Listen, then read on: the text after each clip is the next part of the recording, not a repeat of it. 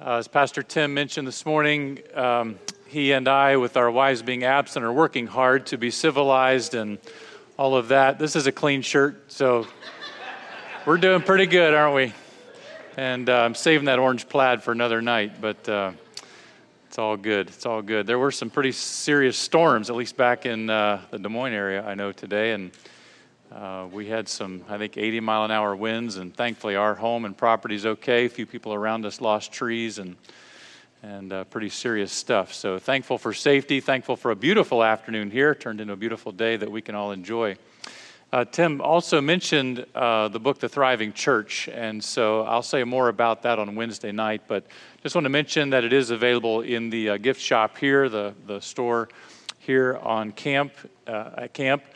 And I had a heart to, after pastoring and transitioning into teaching ministry, to take things I had studied from Ephesians 4 and really try to capture an exposition of that chapter as it relates to growth in the church and define what biblical growth is, identify the factors that we as believers can contribute to the growth of our churches. And we're not just talking about numerical growth, we're talking about the kind of growth that passage describes for us, and then lay that out so that we can have access to that and hopefully encourage and help believers and church members and pastors and strengthen churches in that way. So it's there, it's available if it's helpful for you. I encourage you maybe even just to open it up and look at the chapter headings there and see what could be helpful. It's set up so that it could be a Sunday school study, or I know some pastors have used it as a resource for a sermon series. Could be a small group study. There are discussion questions provided at the end of each chapter. And so just want to mention that to you. And again, I'll say a little bit more about that Wednesday night. It's there at a discount price. And so you can stop by the bookstore. It's also on Amazon. You can get it for Kindle as well. And so just encourage and invite you to check that out. I've always enjoyed fishing. And when we moved to South Carolina back in 2003, where we lived was just near it was called the Blue Ridge Escarpment, so kind of the edge of the Blue Ridge mountain range there, and the Smoky Mountains in particular in that area. And the water that comes out of the mountains runs down the sides of those mountain sides and grows into streams and then into rivers. And the temperature of the water and the what's called freestone beds of the rivers are ideal for trout. And so I got an interest in trout fishing, and my youngest son and I enjoyed fishing together. And so we would drive up into the mountains there in the north of South Carolina and the edge of North Carolina. And we kind of self-taught ourselves to trout fish, everything from night crawlers to crickets, and then into using fishing lures, and then fly fishing. And just I developed a love for it. And one of the things I learned along the way is how to clean a trout quickly. Now, I don't just catch trout to say I caught it or to hang it on the wall. I love the taste of trout. Anybody like trout? Okay, just something about it. Trout are beautiful fish. They're just a fascinating little fish, and fun to catch, but also taste really good. And a little bit of melted butter and some lemon pepper in there, and just amazing, right? So I enjoy that very much. So you've got to clean them, right, to be able to eat them. And I actually watched a video and learned how to clean a trout in less than a minute. So zip open the belly. I won't go into too much detail, but there are 3 points around 2 sides of the gills, one of the digestive system. You cut those, grab hold, boom, it's out. Throw it in the river, it goes downstream for the raccoons and the crawdads, and you're good to go, right? So along the way, somebody who was a member of our church actually left on my desk a little package, and I opened it up, and it was this knife. He didn't give it to me specifically for trout fishing, but I was looking at it one day, and I thought, you know what? That is perfect. It is just the right length, and it fits perfectly in my fishing vest. And the way that it's made, there's a regular blade, but then this one is serrated, and it just works perfectly for doing what I just described, to clean a trout, and just zip, bam, bam, bam, and you're on your way. So I carried this with me on a lot of fishing excursions out in the rivers and streams in the beautiful setting of trout fishing in North and South Carolina. I just noticed this one even has a little bit of a blood stain still on there from last time I used it. So it's definitely been used.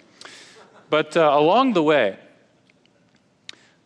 the individual who gave this to me was, I guess I'd call him a friend, definitely on friendly terms, and somebody who was involved in our ministry there, and a great individual, but made a decision and a choice that was hurtful to me. Now, it was not directed at me, and it was not really an offense against me. It was not something where he personally wronged me, but I felt it that way. I took it that way, and sometimes as pastors that happens. A person will make a decision, and they're just trying to engage with life and make choices and go in a direction, and it affects us personally. And the choice that he made, the direction that he went, it hurt me. And so after that, every time I pulled out my knife to clean a trout, guess what I thought of? I thought of him, which I did before, right? I thought of him and was grateful and had positive, thoughts about this individual. But after that instance, every time I pulled it out to clean a trout, I thought of him, and there was that hurt. Isn't it interesting how a person who is, again, we're on friendly terms with, maybe fellow church members with, maybe even good friends or family members, can say something or make a choice, and sometimes without them even realizing it, it hurts us, and we carry that with us. And the smallest of circumstances or items or experiences can trigger thoughts that renew that hurt and reopen that wound. And sometimes those offenses are against us. Sometimes those wrongs do hurt us deeply, and they know it, right? Now keep that in mind, and then think about the world that we live in, and think about the division, the pronounced division that we are witnessing right now in our world. And if it was divided before, it's even more pronounced now, isn't it? There's just so much hostility and rancor and hatred going back and forth. And the great thing is that believers have a provision from God for dealing with hurts and offenses. We have something called forgiveness. And the church and believers are supposed to be distinct from the world. And so rather than taking up arms, rather than becoming hostile toward each other as the world naturally does, our way of processing those differences that become hurts and offenses is not to push away, but to move toward in a kind and loving way, and to work toward forgiveness. And I am so thankful for forgiveness. Thank you for exalting the love of God tonight in our musical worship and reminding us of how God has provided for us all forgiveness through Jesus Christ, his Son. And that forgiveness then extends not only to us, but to others right out from us. And I'm so thankful I have been on the receiving end of God's magnanimous, infinite forgiveness. And I've been on the receiving end of forgiveness from others. And God has helped me to be forgiving toward others as well. It really is part of everyday life for a believer. It's not something that should be unusual. It can be difficult, but it shouldn't be unusual for us.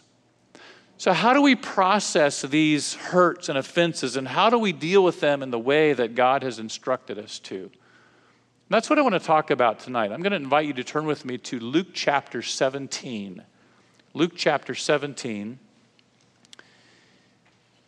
And this is in the context of a section of Luke's gospel where Jesus is teaching on various topics that address how to live as his followers. And it's almost as if there are isolated elements of life that he's addressing, and here's how to live in this situation, here's how to live in this situation as a follower of Jesus Christ. And it almost seems as if it's abrupt here in chapter 17 that he raises this issue of offenses and how to deal with them. And I'm calling this simple lessons on forgiveness because Jesus speaks in a very simple and straightforward way. Now, he speaks very clearly and very directly. These are simple instructions, but it doesn't mean that they're necessarily easy, does it? Because there are challenges that come with practicing forgiveness. But we're going to call this for tonight and then again tomorrow night, simple lessons on forgiveness. Look with me at Luke chapter 17, verse 3. Take heed to yourselves. If your brother sins against you, rebuke him. And if he repents, forgive him. And if he sins against you 7 times in a day, and 7 times in a day returns to you saying, I repent, you shall forgive him. So here's simple lesson number 1. Forgive freely. Forgive freely. Jesus stated it directly and with clarity and simplicity. Offenses and hurts and forgiveness can raise complex issues, and we will talk about some of those along the way. The topic of forgiveness forces us to wrestle with some difficult questions, and we'll address some of those questions. But what happens is, when we're hurt, emotion takes over. We feel a certain way about the person that caused the hurt, the person who did the wrong. And we can be controlled by those emotions. And Jesus here just lays it out very directly, very clearly. If your brother sins against you, you rebuke him. And if he repents, you forgive him. Very straightforward. So I think it's important for us to not make this harder than it is. It's important for us to not respond too subjectively, to not be controlled by our emotion. And you know, those hurts become wounds, and they fester, and they become part of our thinking and part of our feeling, and it's hard to overcome that sometimes. But Jesus' instruction is very objective. It doesn't depend on the person or the situation or our emotion. So right away we see that we need to take a step back and not just start raising objections or stating exceptions, but listen to his word and consider how to obey what Jesus instructed us to do. He says, if your brother sins against you, so brother implies that he's talking about a situation between fellow believers. So that's the context that we'll address that in here. Sins against you means does wrong. So the other person does something that's wrong, and they do it in a way that affects you personally. It's against you. It's interesting that Jesus recognized that people sinning against you is to be expected, isn't it? It's not unusual. It's part of life. So what I want to do with this is talk about some very practical steps, because again, I think sometimes it's not a matter of understanding what is expected, but how do we do this? So as these situations arise, how is it that we can move toward another person rather than pushing them away, rather than harboring the hurt? How can we as believers move toward others and practice forgiveness? So I'm going to give you some very practical steps, and these are almost common sense, but I think it helps to be reminded of them and sometimes called to action in these areas. And so here's the first practical step, and these are just bullet points in your outline there in the book. The first practical step is decide if you can let it go. Decide if you can let it go. And by let it go, I mean without addressing it individually with the other person, without bringing it up. Because hurts and offenses are just a reality. They're part of daily life, and we do and say hurtful things. It's just part of doing life together in a family, in a church, and even between friends.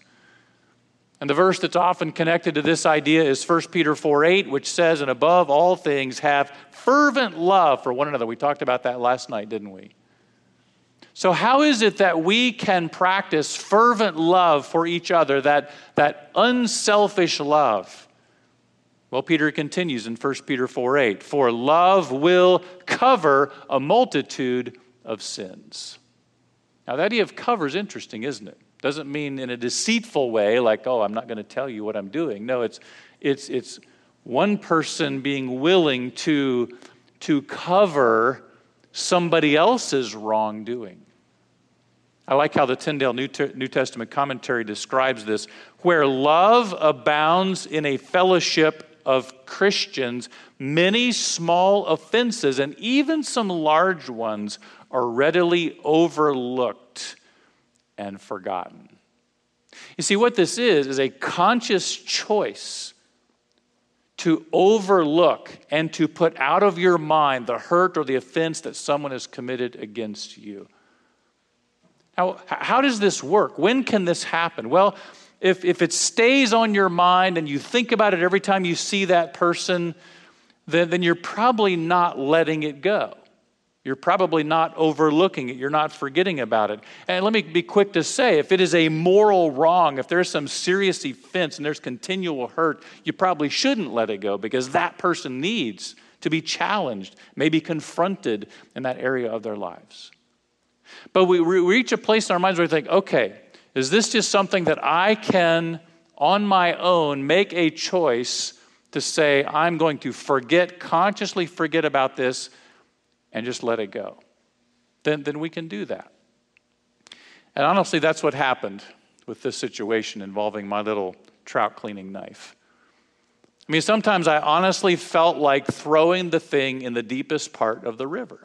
It just hurt. And one day I thought, this is stupid. I mean, for one thing, it wasn't directed against me. And yeah, things are different now than they used to be. And there'd been some effort to try to have a conversation about it, but it just wasn't moving forward. And I just thought, you know what? I just need to let it go. And by the grace of God, I was able to consciously do that. And when I clean trout, I still think about the person, but I can pray for him and I can think about him in a positive way and thank God for the blessing that he's been in my life. And that's the grace of God that enables us to do that. And you've got to think about that and pray about that and say, is this something that I can handle in that way? You know, this idea of covering is just a beautiful image, isn't it? If you look at your backyard and, you know, a few items have piled up out there that are kind of junky and not so attractive, and then that first big snow of winter comes and just blankets the ground with that white covering. You don't see them anymore, do you? You don't see the junk that's out there. It's all covered up. Now, it goes away in the spring, but you got to deal with it. But I think that's kind of the idea. There's just this blanket of love that we are able, by the grace of God, to use and say, you know what? It's out of view. Love covers that. I don't have to raise that issue. I can let that go. And again, praise God for His grace that allows us to be able to do that. And you can't bring up every little thing every time you get your feelings hurt, right? And so you have to be willing to let some things go. Somewhere along the way, I can't even remember where I heard this, but I heard this little statement, and Faith, my wife, and I have learned from it and tried to utilize it and share it with others. It's just the statement, I won't be offended by that. So if somebody, just without even thinking, makes some comment or overlooks something, that they should have noticed, or, just does something that maybe could be hurtful, say, you know what, I'm not going to be offended by that. Just not going to allow myself to be controlled by that. And just let it go. As Paul said in Colossians chapter 3, verse 13, bearing with one another and forgiving one another if anyone has a complaint against another. And I think that's what's included in the idea of bearing with one another, the idea of forbearance, right? We're just aware. We have weaknesses, we have faults, we're human, and there are times we just say, you know what, it's okay, especially in families and a lot in churches, but just in life.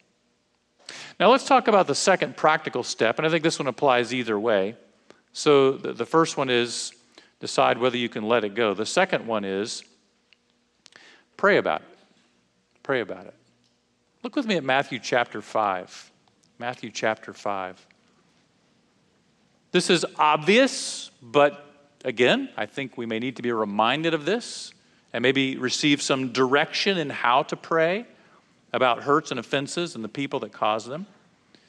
And there are two scriptural reasons to do this, two scriptural reasons to pray in this situation. The first one is that Jesus told us to pray for people who hurt us. He told us to. Look at Matthew chapter 5, starting in verse 43. You have heard that it was said, you shall love your neighbor and hate your enemy. I say to you, love your enemies. There's that word again, love. Bless those who curse you, do good to those who hate you, and pray for those who spitefully use you and persecute you. And he continues on with the explanation of that. It's love. It's a way of loving other people. So Jesus says to pray for those who hurt you. And here he's talking about an extreme situation, but that certainly would cover everything in between. Prayer is an antidote for bitterness. And if you are struggling with bitterness against somebody else because of the hurt they've caused you or the offense they've committed against you, this is one of the first steps to take, is to pray about the situation and pray specifically for those people. It's hard to pray for people and to hold on to bitterness against them. So the first reason to pray for them is Jesus told us to. The second reason is that Paul told us to pray about things that cause us to be anxious. Now, if you got a problem with somebody, it's going to be on your mind, isn't it? In fact, it might cause you to lose sleep. It'll put a knot in your stomach. And especially if you are in a position where you're thinking, you know what, I'm going to have to talk to this person. We're going to have a difficult conversation. I mean, there's nothing that screws up my stomach and ties a knot in my stomach more than facing a difficult conversation with somebody like that. I mean, that's anxiety. That's stress. And you know well that Paul said in Philippians 4, 6, and 7, be anxious for nothing, but in everything by prayer and supplication with thanksgiving, let your requests be made known to God. And the result of that is the peace of God that passes all understanding will keep your hearts and your minds through Christ Jesus. So when you're facing the prospect of dealing with an issue with another person, or you're carrying that in your heart, one of the best things to do is to bring that before God and thank Him for His grace and His enabling power and the wisdom He will give, and then request what you need in that situation. So anytime you experience a deep hurt, you should pray. When you're anxious about a strained relationship, you should pray. If you're about to have an uncomfortable conversation with someone, you should pray. And we won't go there tonight, but I mentioned last night James chapter 3, but if you want to jot down James 3, 13 to 18, there's a whole description there of the wisdom that God gives to help us solve conflicts with other people. It's described as wisdom from above. So if you're going to pray for something, pray for wisdom from above, as described in James 3, 13 to 18, for hard situations. In fact, in this Bible, I have it underlined in green. I use those little archival pens to underline and highlight in my Bible. And if something addresses me personally or helps me grow, I use green, and I underline that. And sometimes if a particular verse or truth intersects with my life in a personal way, in a given situation, I'll sometimes write the date right there. And I have a date by that text, James 3, 13 to 18 in my Bible, because there was a specific, extremely complicated, heavy, serious situation in my life that I was just begging God for that wisdom from above for. And maybe there's that kind of situation for you. It's very complicated. It's extremely heavy. You say, God, I've just got to have this wisdom. Pray James 3, 13 to 18, and ask God for it. Now let's flip back to Luke chapter 17. If you decide that it's not something you can let go, and after praying for the person and praying for wisdom, that brings us to the third practical step. And again, these things are pretty easily understood and maybe go without saying, and yet we need to talk about them. And I guess I'm seeing myself a little bit as a coach here tonight and say, okay, here's what the Bible says, and here's what you know you should do. Now let's just talk through the scenario and what that might look like. So the third practical step is have a conversation. Have a conversation. Because he says, if your brother sins against you, rebuke him. Now, we're going to talk about what that means, but this is where it often breaks down. This is why forgiveness many times just does not happen, because there is no conversation.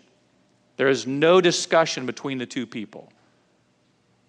Now, when you see that word rebuke, you might think of hard words and anger and a tense confrontation and making an accusation and no room for discussion.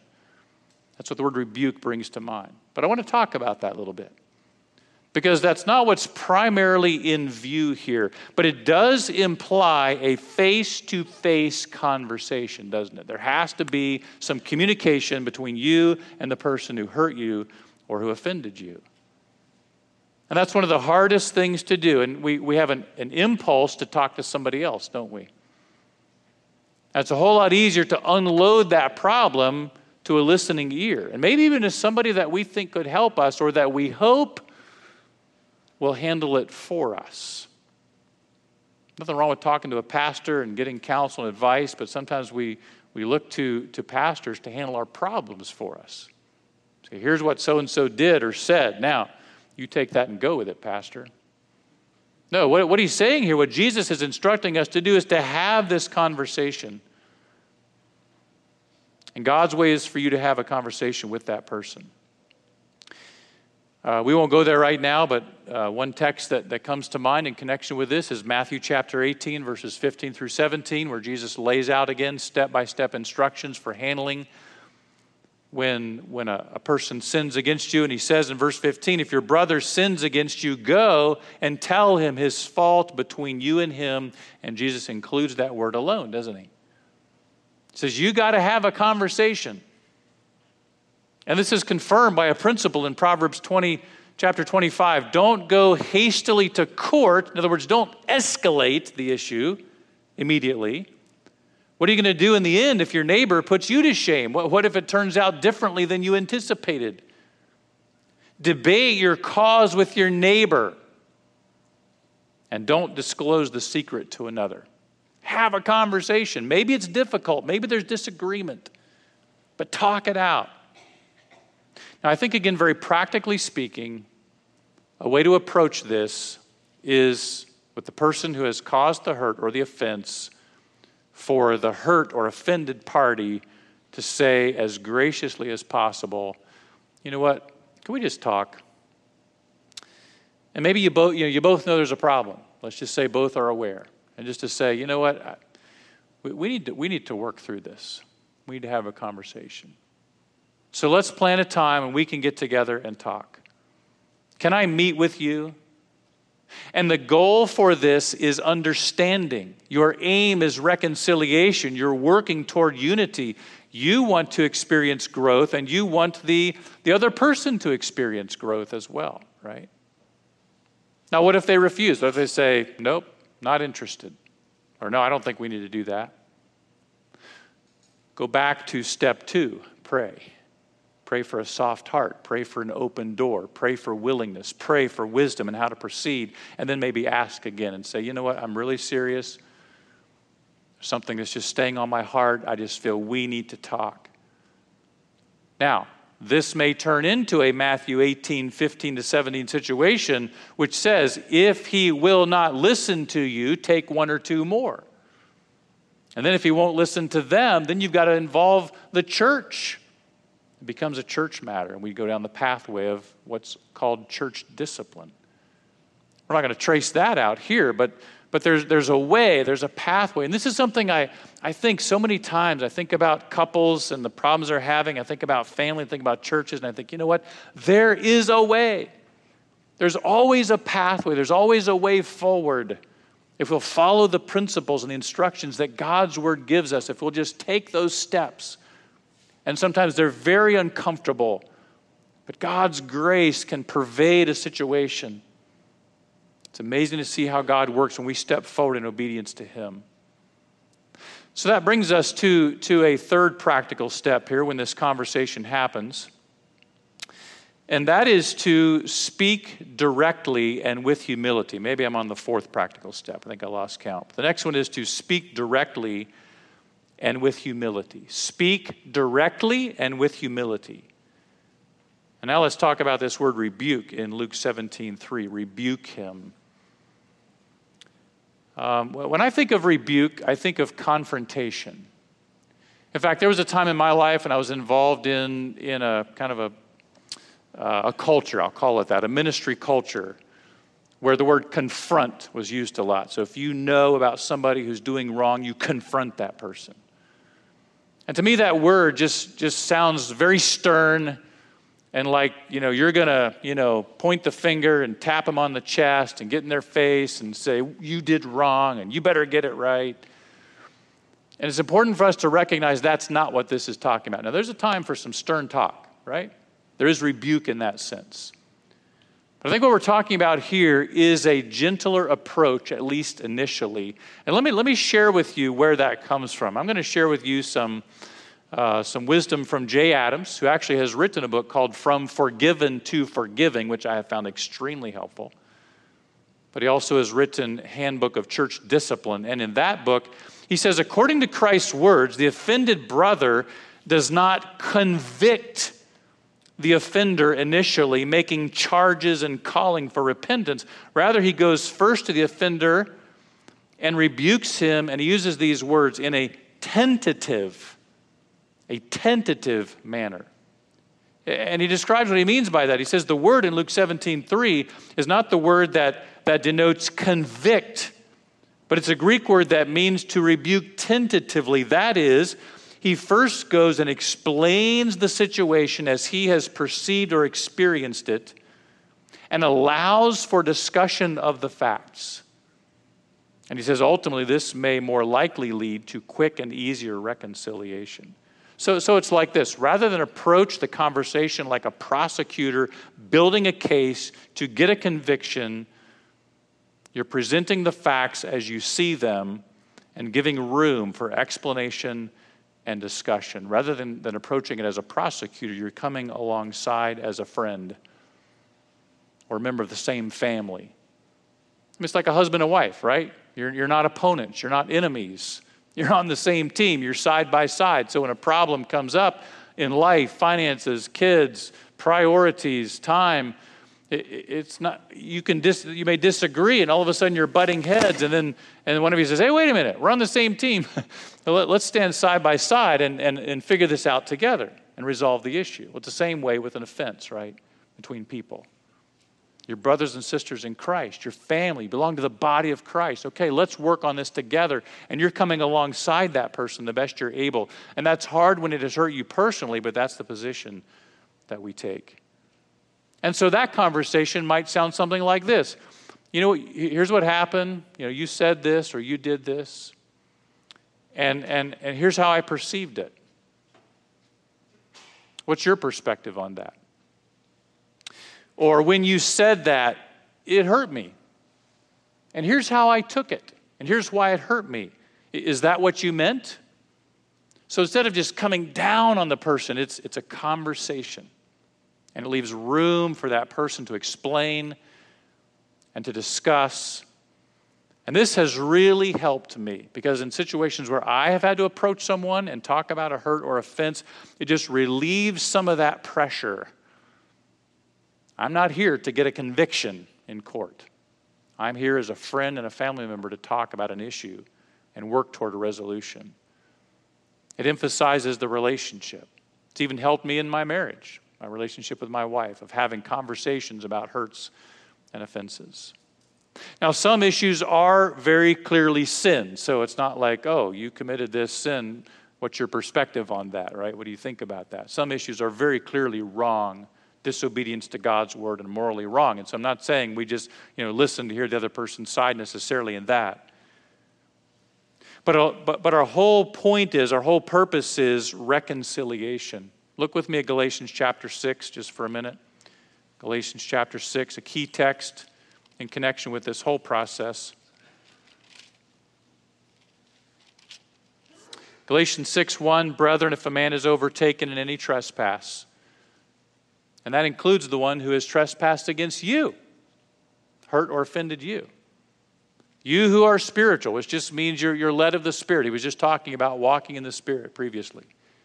So you're saved, you're a believer, you're walking in the Spirit. Restore, help them return to walking in the Spirit. Restore such a one in a spirit of gentleness, considering yourself, lest you also be tempted. There's that humility. Bear one another's burdens and so fulfill the law of Christ. You know, if you're helping somebody deal with an offense, a wrong they've committed, you're helping bear their burden. You're their brother, their sister, coming up alongside them, helping them to deal with that issue. The attitude is a spirit of meekness. The aim is to restore. And you would probably want somebody to do this for you, wouldn't you? In one stage of my ministry, I became acquainted with a man who had a ministry to pastors and wives, their wives. And he provided counseling, but also many times dealt with pastors who were in sin. And they would go and stay in the place where he had his ministry, and he would meet with them for several days or a week at a time. And a few times he invited me to come and sit with him just to provide another perspective and some prayer support and input as he gave me opportunity. And one of the things that I was deeply impacted by was the approach that this man took with other people who were in some pretty serious sin. And he was one of the most gracious individuals I've ever observed in that setting. So kind, not coming down hard, not judgmental. Oh, sure, there were times when he said, like Nathan to David, hey, you're the man, you're sinning, you're doing wrong. But it was couched in grace. It was permeated with love. And that deeply impacted me. And his whole spirit was restorative. How can we restore you? And sometimes not even restore to full-time ministry again because of the depth and nature of the sin, but restore to their walk with God and the fellowship of God's people. And I was challenged by his example, and I just began to strive for that in the way that I dealt with people. You know, it's good to keep in mind, if it's a believer that you're talking to, the Holy Spirit is already convicting, right? We don't have to do the convicting. And it's not primarily about my feelings. It's not about me being right. It's not about vindicating my position or what I've done. But it's about our relationship with them, their relationship with God, and unity in the family and in the body of Christ. It is an opportunity for you to be an agent of restoration. Can you view a situation where you've been hurt or you've been offended as an opportunity for you to be an agent of restoration for that person? And again, sometimes you got to step back from your feelings, don't you? And just say, okay, God, how are you going to use me in this person's life? The first simple lesson we're talking about is to forgive freely. And let me give you one more practical step in forgiving freely. This should be the last bullet point you have there. Give the person space to think and respond. If necessary, give the person space to think and to respond. Luke 17:3 says, if he repents, forgive him. And there's that simple, clear instruction. And we're going to get to forgiveness, what it means to forgive, more tomorrow. But let's talk about the first part. It's a condition, if he repents. It involves serious consideration. The word repent means to change one's mind. It literally means to change your mind. It's used of conversion. It's used of what happens when people get saved. And if you're talking to a person about a hurt they've done or an offense they've committed against you, it may be difficult for that person to recognize it, be honest about it, and acknowledge it. But God's Spirit's at work. He is the one who is moving that person toward repentance and restoration. And sometimes it happens immediately, but it may take some time. It may take hours. It may take days. And so sometimes you might need to say, you know what? Thank you for listening to me. Would you just take some time and pray about this? Would you think about it? And can we get together again in a few days? And I'd like to hear your thoughts. It kind of opens the way, right? And it's amazing. And I've experienced this, again, with my own wife, where she's explaining to me why my thoughtlessness or selfishness or unkindness hurt her. And all of a sudden, it's like a switch just flips. You know what? You're right. Instead of defending, instead of justifying, instead of finger pointing and blame shifting, to just say, you're right. I'm wrong. Will you forgive me? And the Holy Spirit brings people to that point. It may be immediate. It may take some time, but we allow space for that and let the Holy Spirit work. Tomorrow we'll talk about what forgiveness is, how to forgive, and then some of the questions that it raises. But could I ask you to have these thoughts in mind here tonight? When you move toward someone who has wronged you, and you state the offense in a humble but direct way, and you work toward understanding, and you arrive at that place where there is repentance and you can extend forgiveness, you are just doing what God has done for you, aren't you? And what an opportunity that is. What joy there is in just simply doing what God has done for us and being forgiving people. And I wonder if you might be stuck on any of these practical steps tonight. Letting it go, if possible. Praying about it. Having the conversation. Speaking directly and humbly. Or giving space to the person to think and respond. Could I ask you as I pray that you would think of your situation that you're dealing with, if there is one, and ask God for the wisdom and the help and the peace to resolve to follow Jesus' simple instructions on forgiveness. Can we pray?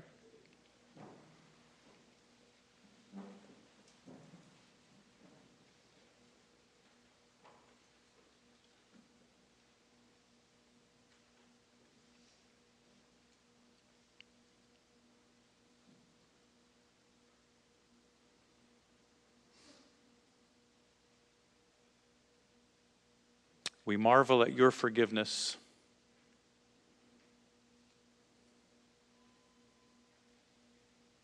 How could we withhold it from others? We do get stuck.